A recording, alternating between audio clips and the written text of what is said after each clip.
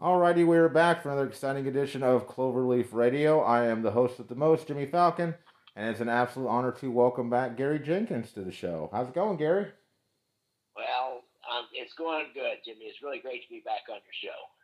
Yeah, it's always nice to talk to you. I always have liked getting a law enforcement perspective on things because even going back to like kindergarten, that was like my first dream was to be a cop.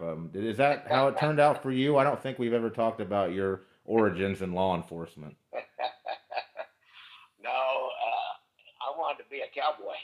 Really?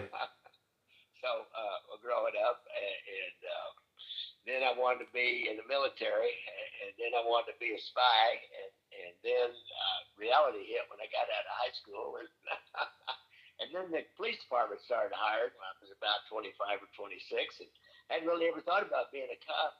Geez, as a teenager, we hated cops. All they did was write us tickets. That's the only thing I knew about cops is they write you traffic tickets, Right. and that was my impression.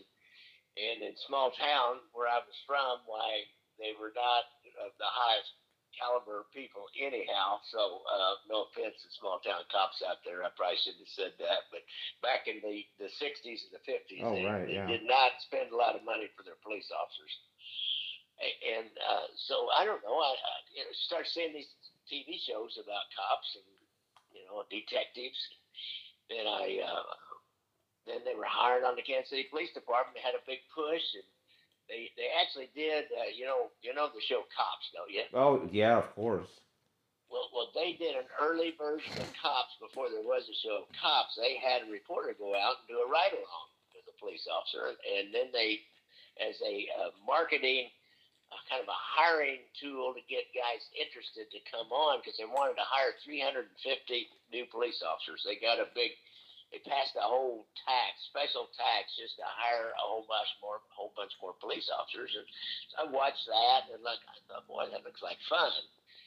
And because I still wanted to be a cowboy, and they instead of a horse, they give you a Plymouth Fury, and instead of a lever action and a Colt Peacemaker, they give you a Smith and Wesson Model 59 and a pump action shotgun, but you still get to go out and go after the bad guys. So that was how I became a police officer. Yeah, in a sense, the Clint Eastwood movies are kind of true in the sense that it's like old, bad guy in the old west, but he's just trying to be like Yeah, a lawmaker and make sure that things go the right way. And but it's looked upon as just maybe a scary person, which I think a lot of people, especially these days, look at police as being scary. And I've always had a lot of yeah, respect for them, but at the same time, you never know who you're dealing with. Just like walking by someone on the street. yeah, that's true. So, and like as any occupation, there's whether it's lawyers or radio hosts or clerks or Hmm. factory workers or doctors or whatever. There's a certain percentage that aren't any good. There's a certain percentage are just lazy in hell and they just barely show up. There's a certain percentage that show up and do a halfway decent job. There's a certain percentage that show up and do a great job. So, like Absolutely. it's just like any other profession, really. Yeah, that's true. And I still see you're just kicking butt with Gangland Wire. You're podcasting now, and kind of all this starting from a documentary. I mean, how have things been since 2013 with Gangland Wire? Well, it's been going good actually. See, 2013 I released that first movie, and then 2016 I blogged for a while and had a website and I was blogging, and then in 2016 I decided to do the podcast. Podcast started getting popular, and I think I was the first mob podcast out there. There seemed like there might have been another guy, and I don't think he lasted. I'm not sure, but he kind of acted like he was a gangster. He was said a New York accent. And Oh he yeah. had kind of a, I don't know, it wasn't the most professionally run show as if mine is, but I at least made some effort to make it sound like a professionally run show. And then my first co-host had some radio experience, so it was, we had pretty decent production values, and we started telling stories. I started telling stories from my career and other things I knew about the Kansas City mob. But after about four or five, kind of running out of that, and then I started researching other mob stories and started finding people, reformed mobsters who had written books, informants like Red Wimet, who had written a book. He was my first kind of phone-in guest, I believe. Back then we phoned in before we had Zoom. Now I do Zoom with everybody.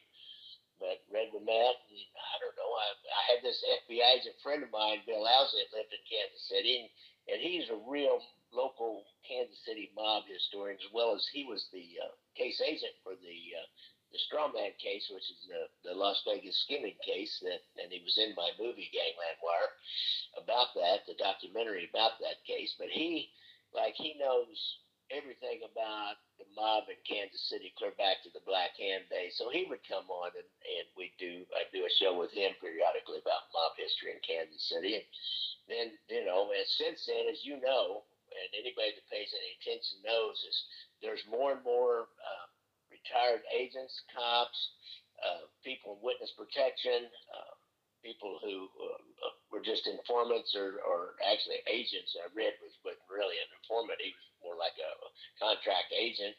Agents like that are writing books, and everybody that writes a book wants to get the word out. So there's kind of an unending source of people about mob information firsthand, from the mouths of the men that did it. And I like trying to do that. It's hard to do, but I like trying to do that. Someone I've spoke to, we were supposed to do an interview, but I never got it set up, that has a huge mob connection that I loved just exchanging emails with, was Michael Franzese. Oh, yeah, and get him on there. He's big time now. Boy, those guys, Franzese and Sammy the Bull Gravano, yeah. They're making big money with their YouTube. They're mainly YouTube. I don't know if they even... Sonny, the other one, Sammy the Bull has a podcast. I'm not sure about Franzese, but they mainly are on YouTube, and they have huge followings. They're making good money at that. They're making a real good living. Oh, yeah. It just amazes me that organized crime, being that it's always in La Cosa Nostra, and just keeping your mouth freaking shut, has always been like the mob's credo. And to have these guys, feel safe enough to come out. I've had Robert Mazer on my show a couple times. He was deep undercover, and it's just amazing to think that those guys just really can't show their faces sometimes anymore for fear of being murdered. Yeah, well, back in the day that was true, but it doesn't seem to be so true today. I can't remember the last mob murder I remember in the United States was done by a mentally ill person who, for some reason, had tried to get a date with that Gambino boss's daughter, and she turned him down, and he went over to their house, and he's the one that said he was going to arrest him and take him in, and the guy, what is this? And he ends up shooting him. I can't remember his name now. It seemed like it was Callan, but not sure. And then this kid, when they go in court, he's written something about Trump on his hand and showing it to the camera. So that's the last. Geez. That's been 3 or 4 years ago. I just can't remember the last mob murder. So they got smart and they quit murdering people because there's just no percentage that it just draws too much heat. Yeah, there was. I'm thinking. Well, Whitey Bulger was murdered, and I guess I don't know if that was maybe mob related, but with his career, and then maybe I was thinking it was early 2020. There was somewhere on the East Coast where there was a mob hit or something that I'd read about happening. Wow, this is amazing to read about in these days. Yeah, and I don't remember that one, but I'm sure there was. But that's that was 2 years ago, and the Bulger thing. I talked to a guy who Chicky Ciccatelli, who knew that guy. Those brothers, they're Freddie Geese, and I can't remember his brother's name, but the one that was charged with killing Whitey, and in his opinion, that they were just trying to. That was just so kind of I got nothing to lose, so I'm gonna make a name for myself. Right. Kind of That's sad. I mean, even though Whitey Bulger was a big POS, it was still a near 90-year-old man getting beat to death. Just reading that to me was man, that's it's just some semblance of sadness in a near 90-year-old man getting beat to death. Yeah, really. It's a cold world those guys live in. Oh, absolutely. Well, let's see here. You've been around Kansas City I'd say almost your whole life, correct? Oh, yeah.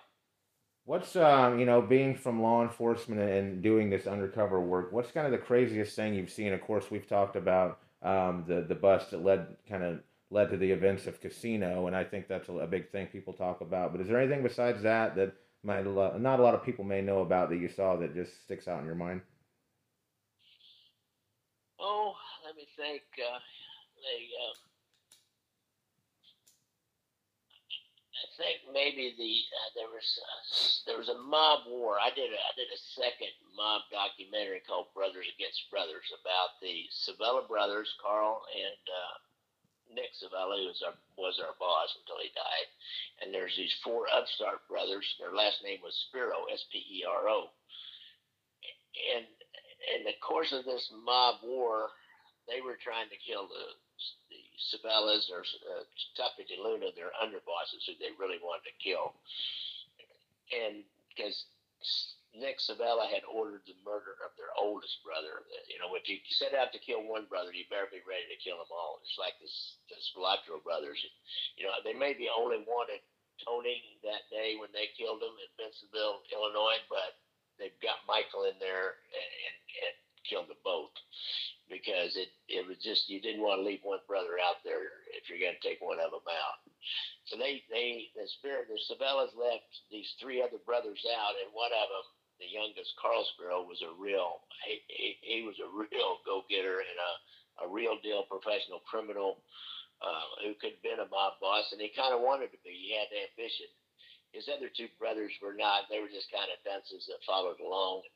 Teamsters, kind of low level, worked on the docks and things like that. One of them had gotten a job as a Teamsters business agent, I believe. But they started this war, and what a lot of people don't know about is there were some bombings at the end of it. I won't go into the whole thing. Get my movie, Brothers Against Brothers. You can rent it on Amazon for $1.99 to a little plug for myself there to see it. But as you got close to the end, there was a car dealer who was a real good friend and supporter of the Spiro brothers, and he found an unexploded bomb underneath his car, Ooh. and it had like a case of dynamite. I mean, he had enough dynamite underneath that car to blow up the whole block, and they kind of messed it up. And then about a month later, this Carl Sparrow, the youngest brother, who was already in a wheelchair because they shot him and crippled him, and he was still out, doing things in a wheelchair. His nephew was staying overnight with him. He came out and he looked underneath his uncle's car, was parked outside, and he sees something. And so Carl comes out, he goes and gets his uncle, he comes out, and they had something up underneath his car with a wire leading out of that up and then taped on the side of the car, on the side away from the house, and it had a mercury switch in it. Now, mercury switch, whenever that car was jostled, the mercury would then make contact between two wires, and it would set off the dynamite. Well, I was like 28 sticks of dynamite underneath his car, enough to take out that whole house, and there were little kids and stuff in that house. Oh. That would have been horrendous. And then in the end, so they call ATF and the bomb squad and all that, and they come up and they defuse that bomb. And it's the same bomb maker as the one that failed to go off underneath the first car, the associate's car. And about a year later, finally, Carl goes into his little used car lot, and they've got another one of these huge bombs. It must have been a case of dynamite underneath this. It was a used car business, and it was like a shack. Maybe it was a trailer, but I think it was just like a big shack was his office. Wasn't a great big thing, but when he went inside and sat down, he had a ramp, and he wheeled that chair in there, and he sits down at his desk, and he just called his sister-in-law, who was married to his brother, who had been killed by then, because he's the last one standing. Calls, and just as she gets him on the phone goes dead. And we're not sure if it was wired to the phone, or we think somebody was sitting up the street and with a remote control device. Anyhow, there was about a case of dynamite underneath him, blew him and his wheelchair clear up through the roof out into the parking lot out in front, and just there was nothing left of that shack. It was almost like a cartoon bomb that went off and blew everything up, and blew the Wile E. Coyote up out of the and lands out in the street somewhere. Only he was in pieces when he landed. A friend of mine was walking through the lot, and he said, I've been over. He was in Dominant Arson Squad, and they were doing a crime scene. He said he saw something look like a cigar laying there, and he'd been over. It was an anomaly. That's what those crime scene guys are doing. They're looking for an anomaly. And he'd been over, and he said, well, what is this? And he picks it up, and then he realizes, well, it's rolled up. So he unrolls it, and he sees a tattoo on it. So it was a piece of Spiro's skin with the tattoo on it laying out there. So those are not real well-known activities that happen here. Yeah, that makes a person go, I don't know if I want to be a cop. Really? It's like, I think I'm just going to interview cops on a podcast and be friends with them, but I don't want to see that. Like, I feel like even the worst horror movie, that I'd just be like, yeah, I think I'm done with this. That's when you turn on the Wile E. Coyote. You're like, yes, I need some fake pain and torture. Some fake kind of death and destruction. Yeah, absolutely. Well, what's the future got going for you, Gary? I know, gosh, it's been a while since you've done Dark History Con. I may have to nudge Brian into getting you back up there. But what are you doing these days? I think he's still doing that. I thought about that. I even talked to him last year a little bit on the internet, and I just didn't ever pull the trigger on it. I get busy doing other things. I did another movie called Ballot Theft, Burglary, Murder, and Cover-Up. That was about the rigging of a 1946 primary election in Kansas City, and the mob, in connection with a local political organization called the Pendergast Organization, rigged an election to keep a guy from getting reelected. And they got caught, and one of them went to jail. So it was an interesting story, and I don't know. I'm thinking about, and this might be something I ought to talk to Brian about. I am working right now on a couple of documentaries about Kansas City crimes, and one of them in particular is a real horror crime. I've never gone into the horror crime, but I wanted to do another documentary, and I didn't really know what path to go down organized crime-wise. I've covered kind of all the important stuff, and I didn't really want to go way back in history like that 1946 story. But we had a serial killer here named Bob Berdella, and if you're in the serial killer culture, if you like the serial killer genre, the horror crime genre, you probably would know this name, Bob Berdella. He's not as famous as John Wayne Gacy, but he is exactly like John Wayne Gacy. The parallels were amazing. And so I'm working on a documentary about him, and at the same time, I'm working on a second one with some guys about a real famous kidnapping that happened here in 1953 that was a horror crime in itself, because they kidnapped this little boy and took him right out and killed him and buried his body, and then started trying to get the ransom from the father and mother. And it's kind of a little more involved story than what I just told you. They end up going to St. Louis with the money. They get $500,000. They go to St. Louis, and they're both drunks, and the guy starts throwing money around like a drunken sailor, and he's using cabs, and he's hired a cab driver, just treats him like his personal valet, and just keeps shoveling money at him. And they figure that these are probably the Greenleaf kidnappers, because they have way too much cash. So he's got a mob guy that he's connected to. So he tells the mob guy in St. Louis, a guy named Joe Costello, who then gets a crooked policeman with the St. Louis PD to go arrest the man that's throwing the money around, and they leave the money unguarded, and somehow when there's $500,000 in the ransom, but by the time it's counted in the police department, there's only $250,000 left. Ooh. And nobody ever knew whatever happened to it. So I'm going to be working on those two things over the summer. Wow. Well, it seems like you got a lot on your plate, Gary. No, I like to keep busy. I've kind of got this podcasting thing down. I can knock out a podcast pretty easily, and I'm getting enough donations and stuff that I hire somebody to edit it for me. I don't have to spend quite so much time in the editing phase and throw it up. So that gives me some extra time. During the Absolutely. last documentary I did, last two, I've done three now, especially during the last two, I've kind of built up a team here in Kansas City. People that want to be involved in this and like to do this kind of stuff. And so I'm getting quite a little bit of help doing that. Well, that's always nice. And before we go, where can people find Gangland Wire and the podcast or the documentary? Give everyone the 411 on all that. Well, I'll tell you what, if you just Google Gangland Wire and Gary Jenkins, but I have a website, www.ganglandwire.com. The podcast is called Gangland Wire, so any podcast app, just search in that for Gangland Wire, and it'll come up. I have a YouTube channel, and I've been putting a little more work into because I've got these videos from doing Zoom interviews, and I didn't used to pay much attention to the YouTube channel, and I've also been putting real wiretaps up, little short snippets from the wiretaps that they recorded during the skimming investigation.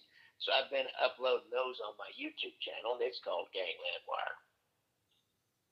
Well, that's pretty simple then. Gangland Wire, wherever you Gangland Just, Wire, your Gangland just Wire. start searching for Gangland Wire, whether it's a podcast, a movie, a website, or whatever the other thing was. I don't even remember now. I'd like to do a shout out to my friend Bob Wesley, a friend of mine, a retired commander on the police department that I worked for a period of time. So I put up that nice meme that you did advertising the show, and I put it up on mine. He was messaged me, wanted to know how to find your show. So pretty soon he messaged me back, and I said, well, I'll get you a link for sure. It'll be up there. And he said, oh, I think I found it. So shout out to Bob Wesley. He was a great commander. He's a straight shooting guy. He was tough, though, man. He was tough. Weren't you, Bob? So anyhow, that's my only shout out there. Well, I'd call it a flyer, not really a meme, but I guess that's probably just the flyer, yeah. Memes are. I mean, memes a new terminology to me. So to you, that's got to be out of the wheel well. Yeah, I just think of a meme as like something you put up as an image on Facebook or social media that says something. I'll probably totally misconstrue that, but yeah, it doesn't matter. No, that's all right. Well, yeah, Bob sounds like someone I'd be a good interview. He might be. All righty, Gary. After he listens to this, you'll probably get hold of me. Yeah, I hope so. Well, thank you so much for giving me another time of the day. It's always nice catching up with you, and I hope to see you hopefully at Dark History Con this year. Okay, all right. Nice talking to you. All righty. Have a good night, Gary. All right. Good night. Right. Bye-bye. All right, guys. Big thanks to Gary Jenkins, and we'll be back the next time we see you. Thanks for listening. Have a great night.